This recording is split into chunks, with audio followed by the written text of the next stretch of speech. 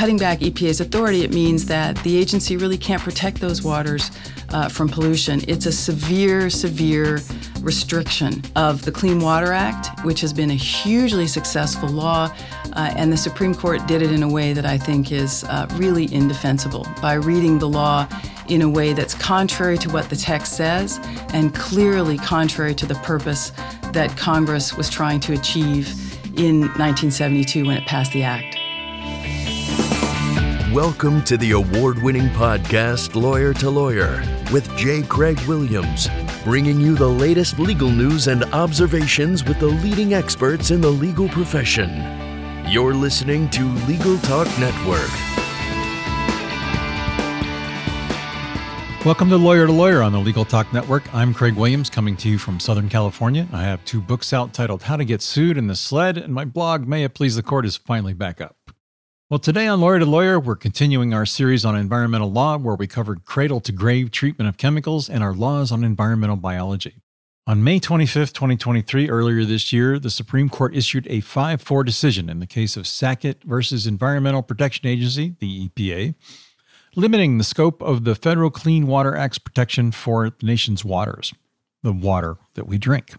So how will this ruling ultimately affect our wetlands and water? In this episode, we're going to spotlight SCOTUS's Sackett versus EPA ruling and its impact on the EPA's powers, Clean Water Act protections, and regulation of wetlands.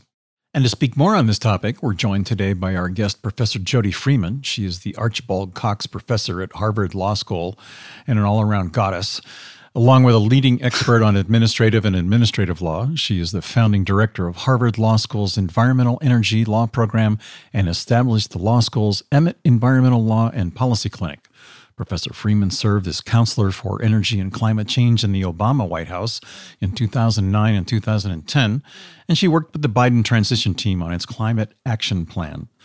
Jody recently discussed today's topic on the Clean Law podcast, Sackett versus EPA decision, what justices said, and what this means for water with Richard Lazarus and Steph Tai.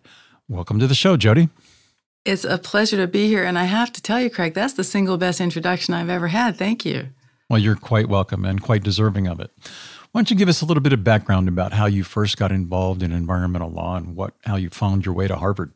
Well, this is interesting to me because I don't have a standard story of being captivated, in sort of my younger years by the environment and nature. I did grow up in a gorgeous place in Vancouver, and, we skied and we scuba dived and we played tennis and we sailed and we did everything. We hiked, but really this was an intellectual interest of mine. As I got older and I went to graduate school, I started to think about social change and regulation and environmental agencies and how the process worked and who got involved in it. And it just fascinated me.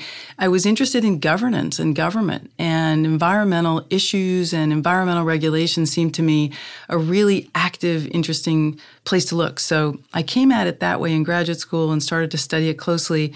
And this was a time when, environmental issues were important, air pollution, water pollution, but we really weren't seeing a lot of research, a lot of study about climate change in academia yet. This was the early 90s. And so I got into it just really at the most interesting time, and then climate change made everything take off.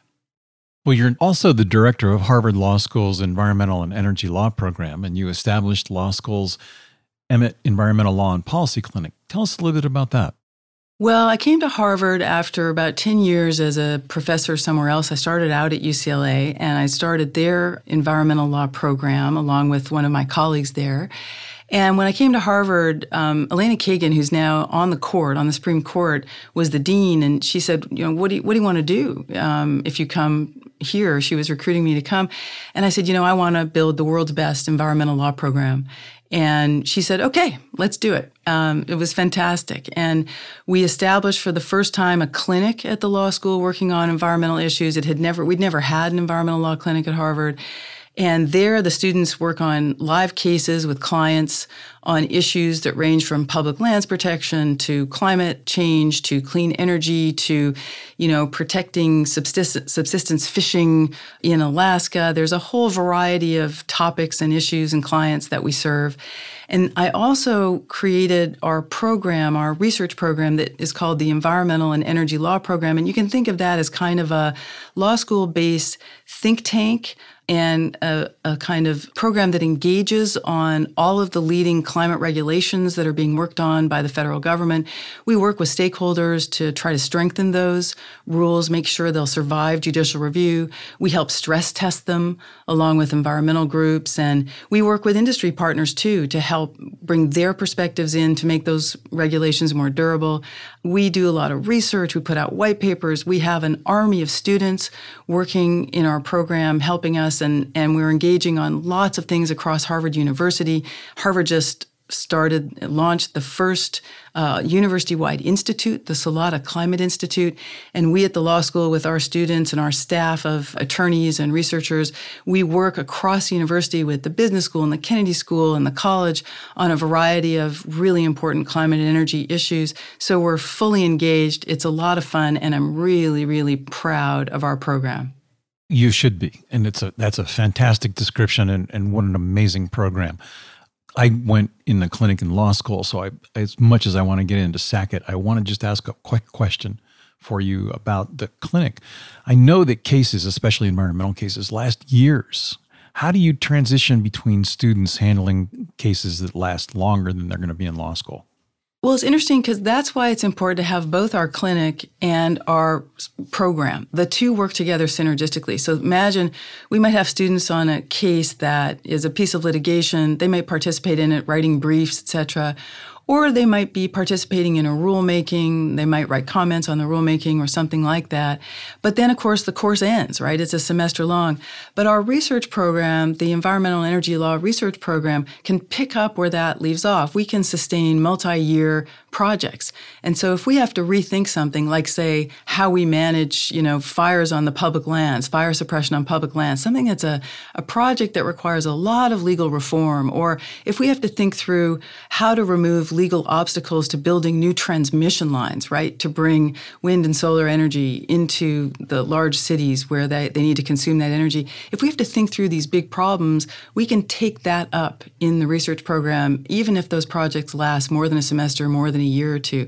So we have these sort of wonderful capabilities, both short-term and long-term, and together I think we really deliver huge value for our students, but also I think we have an impact on the world of environmental law and regulation. Yeah, you certainly do, and that's where we're going to go next. So let's talk about Sackett. Sackett, wow. You say Sackett, and it feels like a gut punch. This is the biggest setback in environmental law that I can think of in many, many years. The Supreme Court in Sackett really dealt a body blow to the Clean Water Act. I'm borrowing that phrase from my wonderful friend and colleague, Richard Lazarus, who was describing this on a podcast we did in our program. We also have a podcast called Clean Law in our program, and he said it was a body blow, and it is. The Supreme Court severely cut back the Environmental Protection Agency's jurisdiction, its authority over the waters of the United States, and it read that authority very narrowly. And so it really removed from protection a huge percentage of waters and adjacent wetlands where we see pollution as a very serious problem. And by cutting back EPA's authority, it means that the agency really can't protect those waters from pollution. It's a severe, severe restriction of the Clean Water Act, which has been a hugely successful law. And the Supreme Court did it in a way that I think is really indefensible by reading the law in a way that's contrary to what the text says and clearly contrary to the purpose that Congress was trying to achieve in 1972 when it passed the act. There has been an undercurrent since this more conservative Supreme Court has been reversing and narrowing and limiting government functions in the same way it did here with Sackett. But on a general basis, you think people are going to start disregarding these opinions because they're such outliers?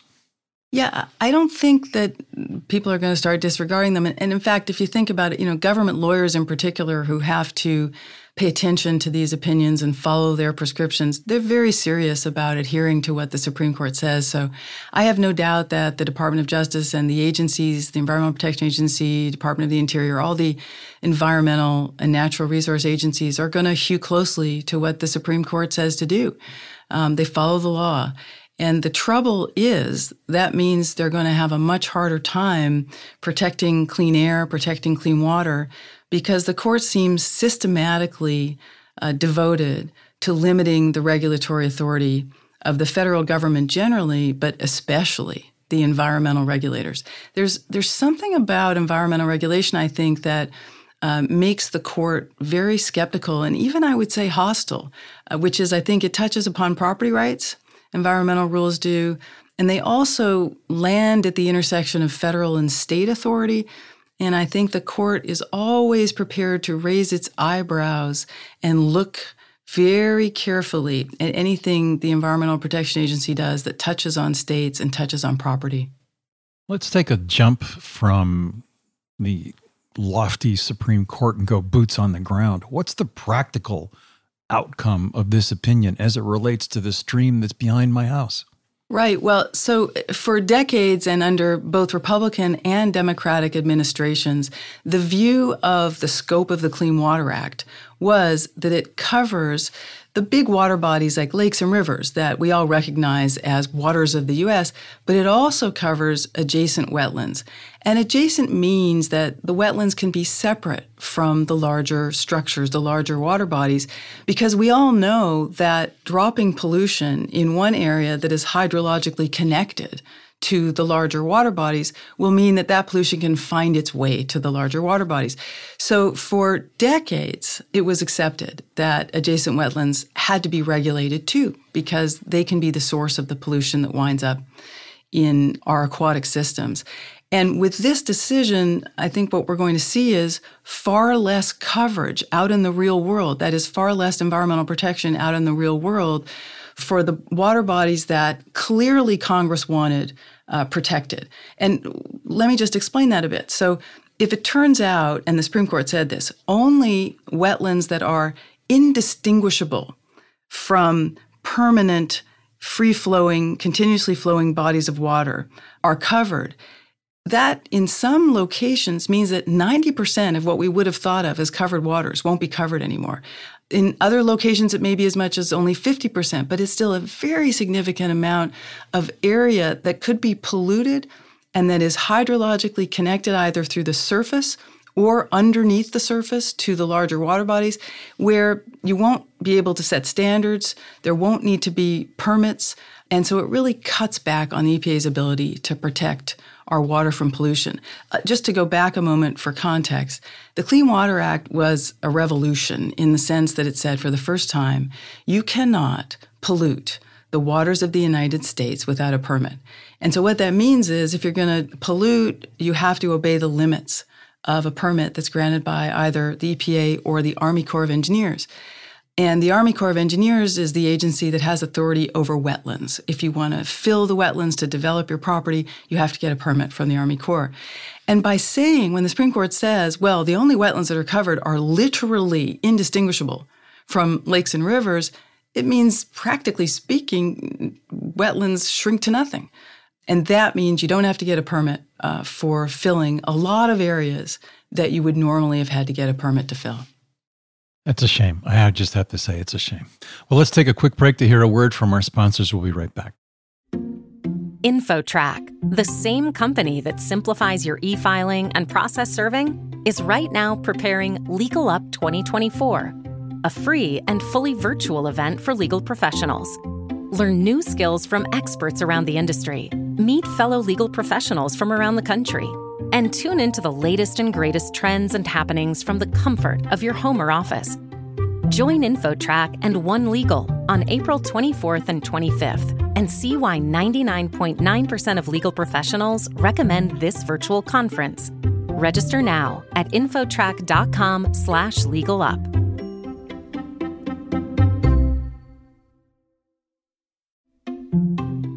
filing court documents, serving legal papers, collecting electronic signatures, all critical parts of the litigation process, yet ones that are time-consuming and error-prone.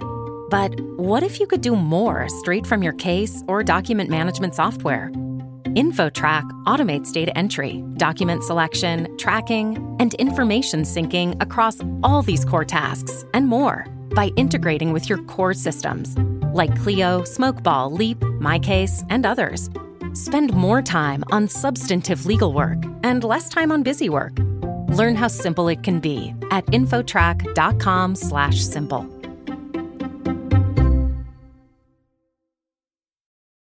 And welcome back to Lawyer on the Legal Talk Network. I'm joined by Professor Jody Freeman from Harvard Law School and a leading expert on administrative and environmental law. How does the Sackett opinion affect vernal pools as it relates to what happens in the spring when the rains come and the grounds come up from the groundwater? So this is a great question because, when the Supreme Court says, well, the only waters that EPA can regulate are these sort of freestanding, always wet areas, and adjacent wetlands defined as indistinguishable and connected to them at the surface, what it's really saying is any areas that are intermittently wet, right, that may wash pollution into those other waters, well, they just don't count. They're just not covered and you can't regulate them. And so there are lots of areas of the country where we see sometimes wetlands. They're seasonally wet, but they're huge contributors to water pollution in other water bodies. And now the court seems to have decided that they're simply not covered. And practically speaking, that's going to make it much harder to protect the waters that are covered, the larger water bodies, because of course pollution moves. And what really matters is that aquatic systems are connected either at the surface or underground. And the Supreme Court decision just totally ignores this. So it's a terrible decision in the sense that it's really science-free. And it also seems almost purposefully intended to undo what Congress was trying to accomplish when they passed the Clean Water Act. It was clear from the legislative history, if you go back and look at it, it was clear Congress was trying to push the boundaries of the authority that Congress has to regulate to the outermost regions of its Commerce Clause power, to give the EPA and the Corps of Engineers a kind of maximalist authority to protect the waters of the U.S., including wetlands. And in this sense, the Supreme Court has really ignored the history of the law and I think really misread the text in a way that's glaring. Well, they've also overlooked some knowledge and some research of scientists. Well, that's for sure. And there were briefs in the case from scientists trying to say, hey, look, we, through our modeling and through our physical testing, can show you that if you drop pollutants in an area that's even miles away from a lake or a stream or an always wet area, that pollution can reach those larger water bodies. And so if you don't regulate them, if you don't require permits for dumping pollution, you're going to make it impossible to keep these larger water bodies clean. And yet it seems like those scientific briefs that really showed how aquatic systems work, they fell on deaf ears. The decision is really dismissive of the purpose of the Clean Water Act. If you read the opinion by Justice Alito, it sort of dismisses what the Clean Water Act is all about. And there are places in the opinion where Justice Alito calls it a powerful weapon that imposes crushing consequences. I mean, it's as if the federal government is punishing people instead of talking about the benefits of this law, which has been hugely successful. I mean, as a result of the Clean Water Act, rivers don't explode into flames anymore, as they did before Congress passed this law because they were so highly polluted. And there's really no reference to the value of these wetlands. They perform all these ecosystem services, and the scientist briefs try to point this out. They filter pollutants. They provide a buffer against storms. I mean, they perform all these valuable functions, but you wouldn't know it from reading the Supreme Court opinion. I get the chance to rant a little bit later in the podcast, and I will, but I grew up in Pennsylvania in a small little town that had a dye factory upriver, and at times the river was purple, green, blue, red, yellow, brown, and that was pre-Water Act. That was before this happened. Right.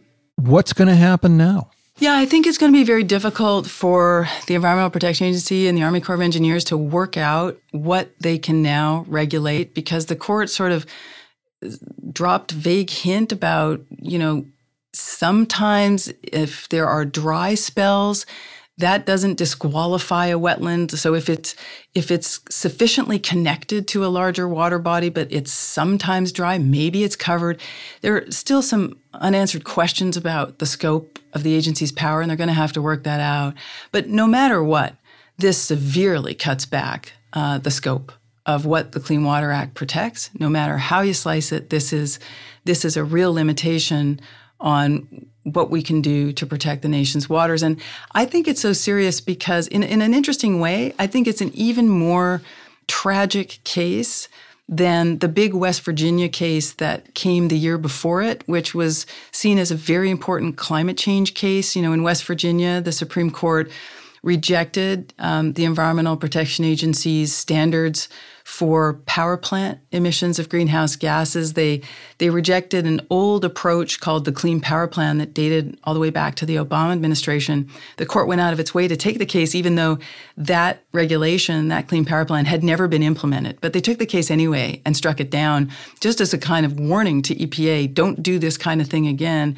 And people interpreted that case as a really serious setback for the climate agenda, because now EPA can't take the same approach, which was a very ambitious approach to regulating power sector emissions based on how much clean energy could be substituted in on the grid for dirtier fossil energy. And the court said, no, that looks to us like you're deciding how much coal is allowed, and that's too much. That's too much power. You can't do that without explicit new authority from Congress.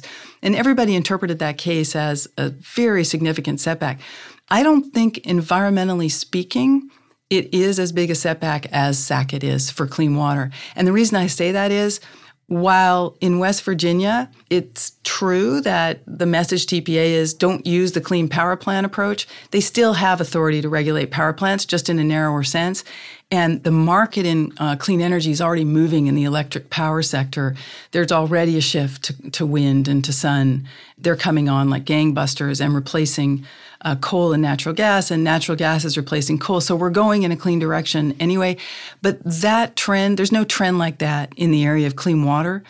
And the significant constraints the court put on the agencies in Sackett, they can't be overcome in the same way that we can deal with the setback in West Virginia. So I think the West Virginia case has other far-reaching implications, which if you want to talk about, we can, in terms of setting out a doctrine, a principle that's going to reach all the agencies of the federal government and restrict everything they want to do from a regulatory perspective. So it's a really important case, West Virginia.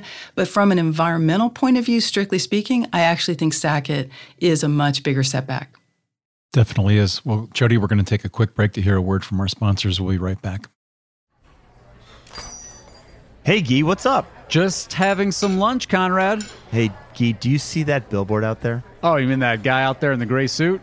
Yeah, the gray suit guy. Order up. There's all those beautiful, rich, leather-bound books in the background. That is exactly the one. That's J.D. McGuffin at Law. He'll fight for you!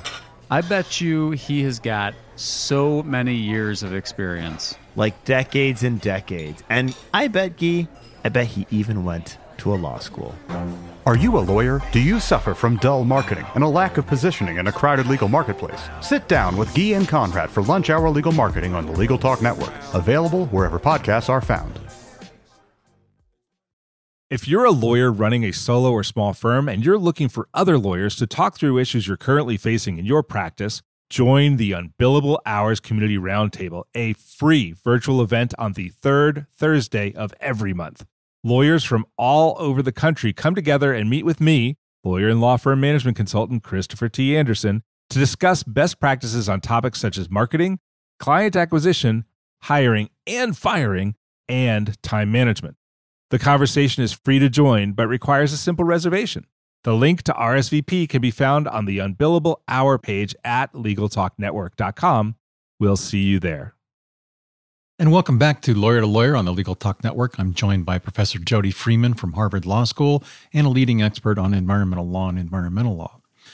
You know, we were going to jump into another subject, but I just really want to ask about that 2006 case Rapinos because I can't wrap my head around it.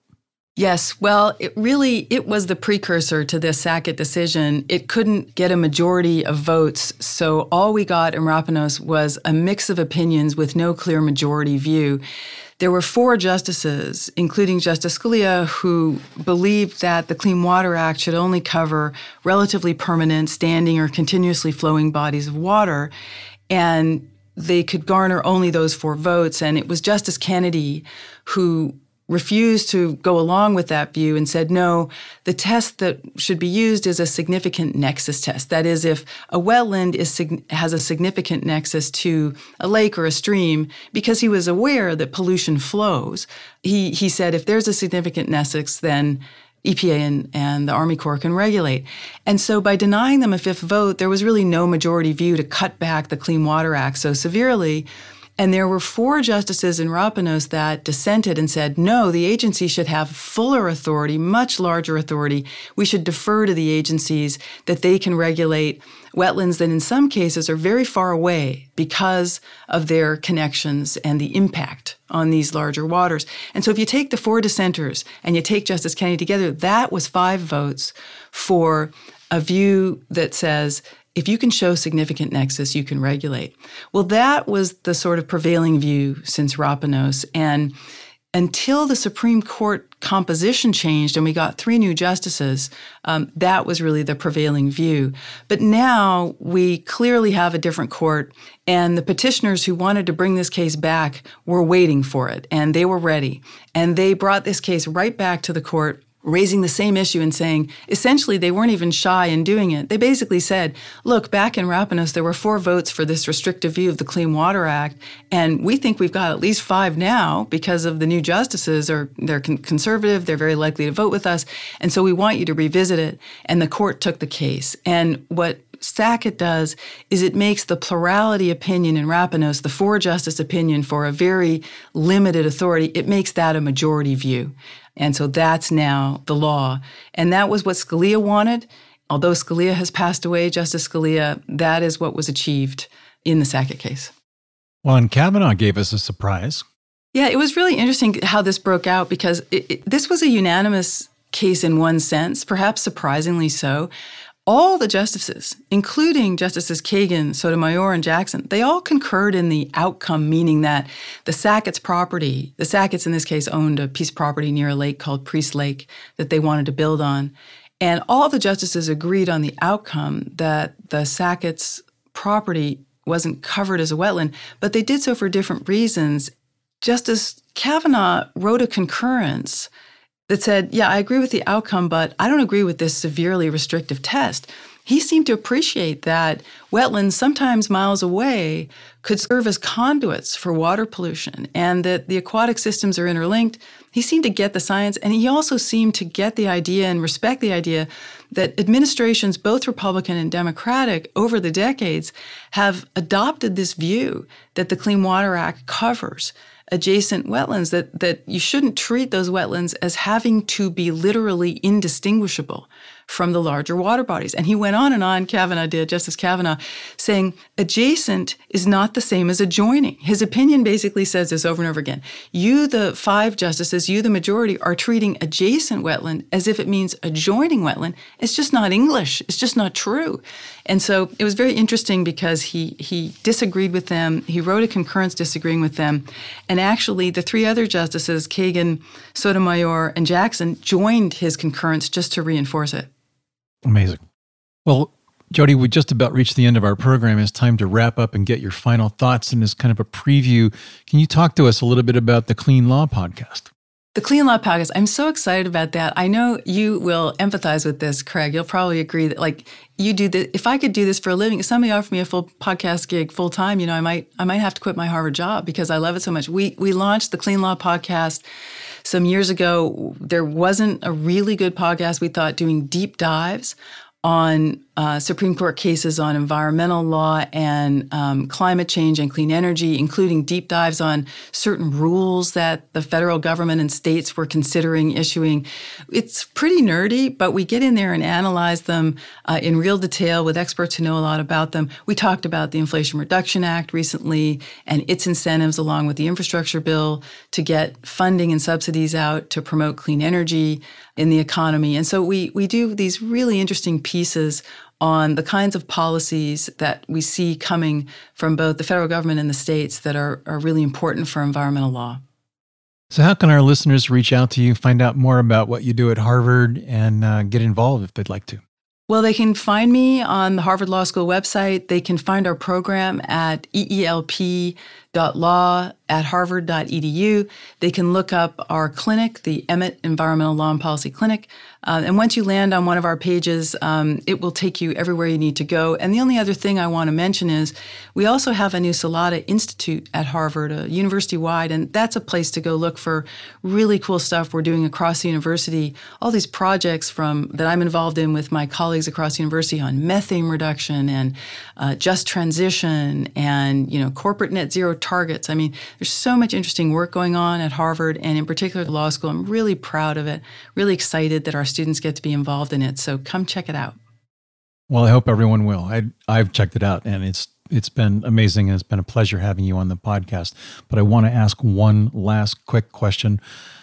More so, what can regular everyday people do now that our government's not helping us on this point? Well, I mean, I think there's still reason for optimism, right? I mean, we did see some really historic clean energy legislation, so I wouldn't lose hope. But I do think people have to continue to press for environmental protection. They have to continue to sort of let their representatives know, both at the local and state, but also the federal level, that they care about these issues. And, in our daily lives, we make lots of choices about, what we eat, what we drive, what we wear, how much we consume. We can make decisions at a personal level that make a difference. But, we have to keep working. It's what motivates me. Keep working for positive social change, not just in our own personal patterns, but also, the government's got to do its job. Government's got to step up and protect clean air and protect clean water and respond to climate change and do it in a just and equitable way. I get up every day thinking about that, and I hope it makes a difference. I do too. Well, as we wrap up, thank you very much for our guest, Professor Jody Freeman, for joining us today. Thanks for having me. Really appreciate it.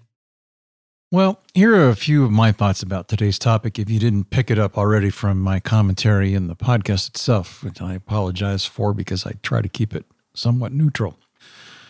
But obviously, this is a major setback for wetlands protection, for our water protection in the water that we drink, the water that we swim in, and the water that we use every day. It is disappointing, and it's disappointing to see the interaction of the climate change with it. As I think Professor Freeman said, the best step to take is to let your legislators know that things need to be done to get changed. Well, that's it for Craig's rant on today's topic. Let me know what you think. And if you like what you heard today, please rate us on Apple Podcasts or your favorite podcasting app.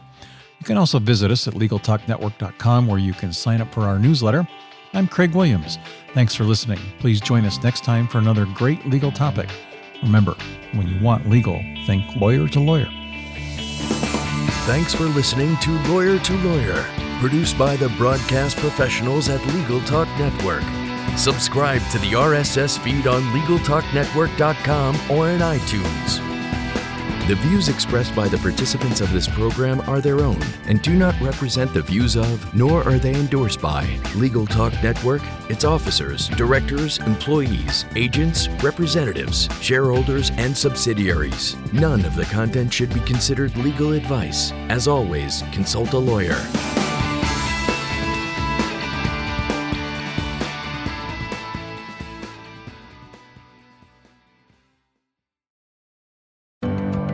Workers' Comp Matters is a podcast dedicated to exploring the laws, the landmark cases, and the true stories that define our workers' compensation system.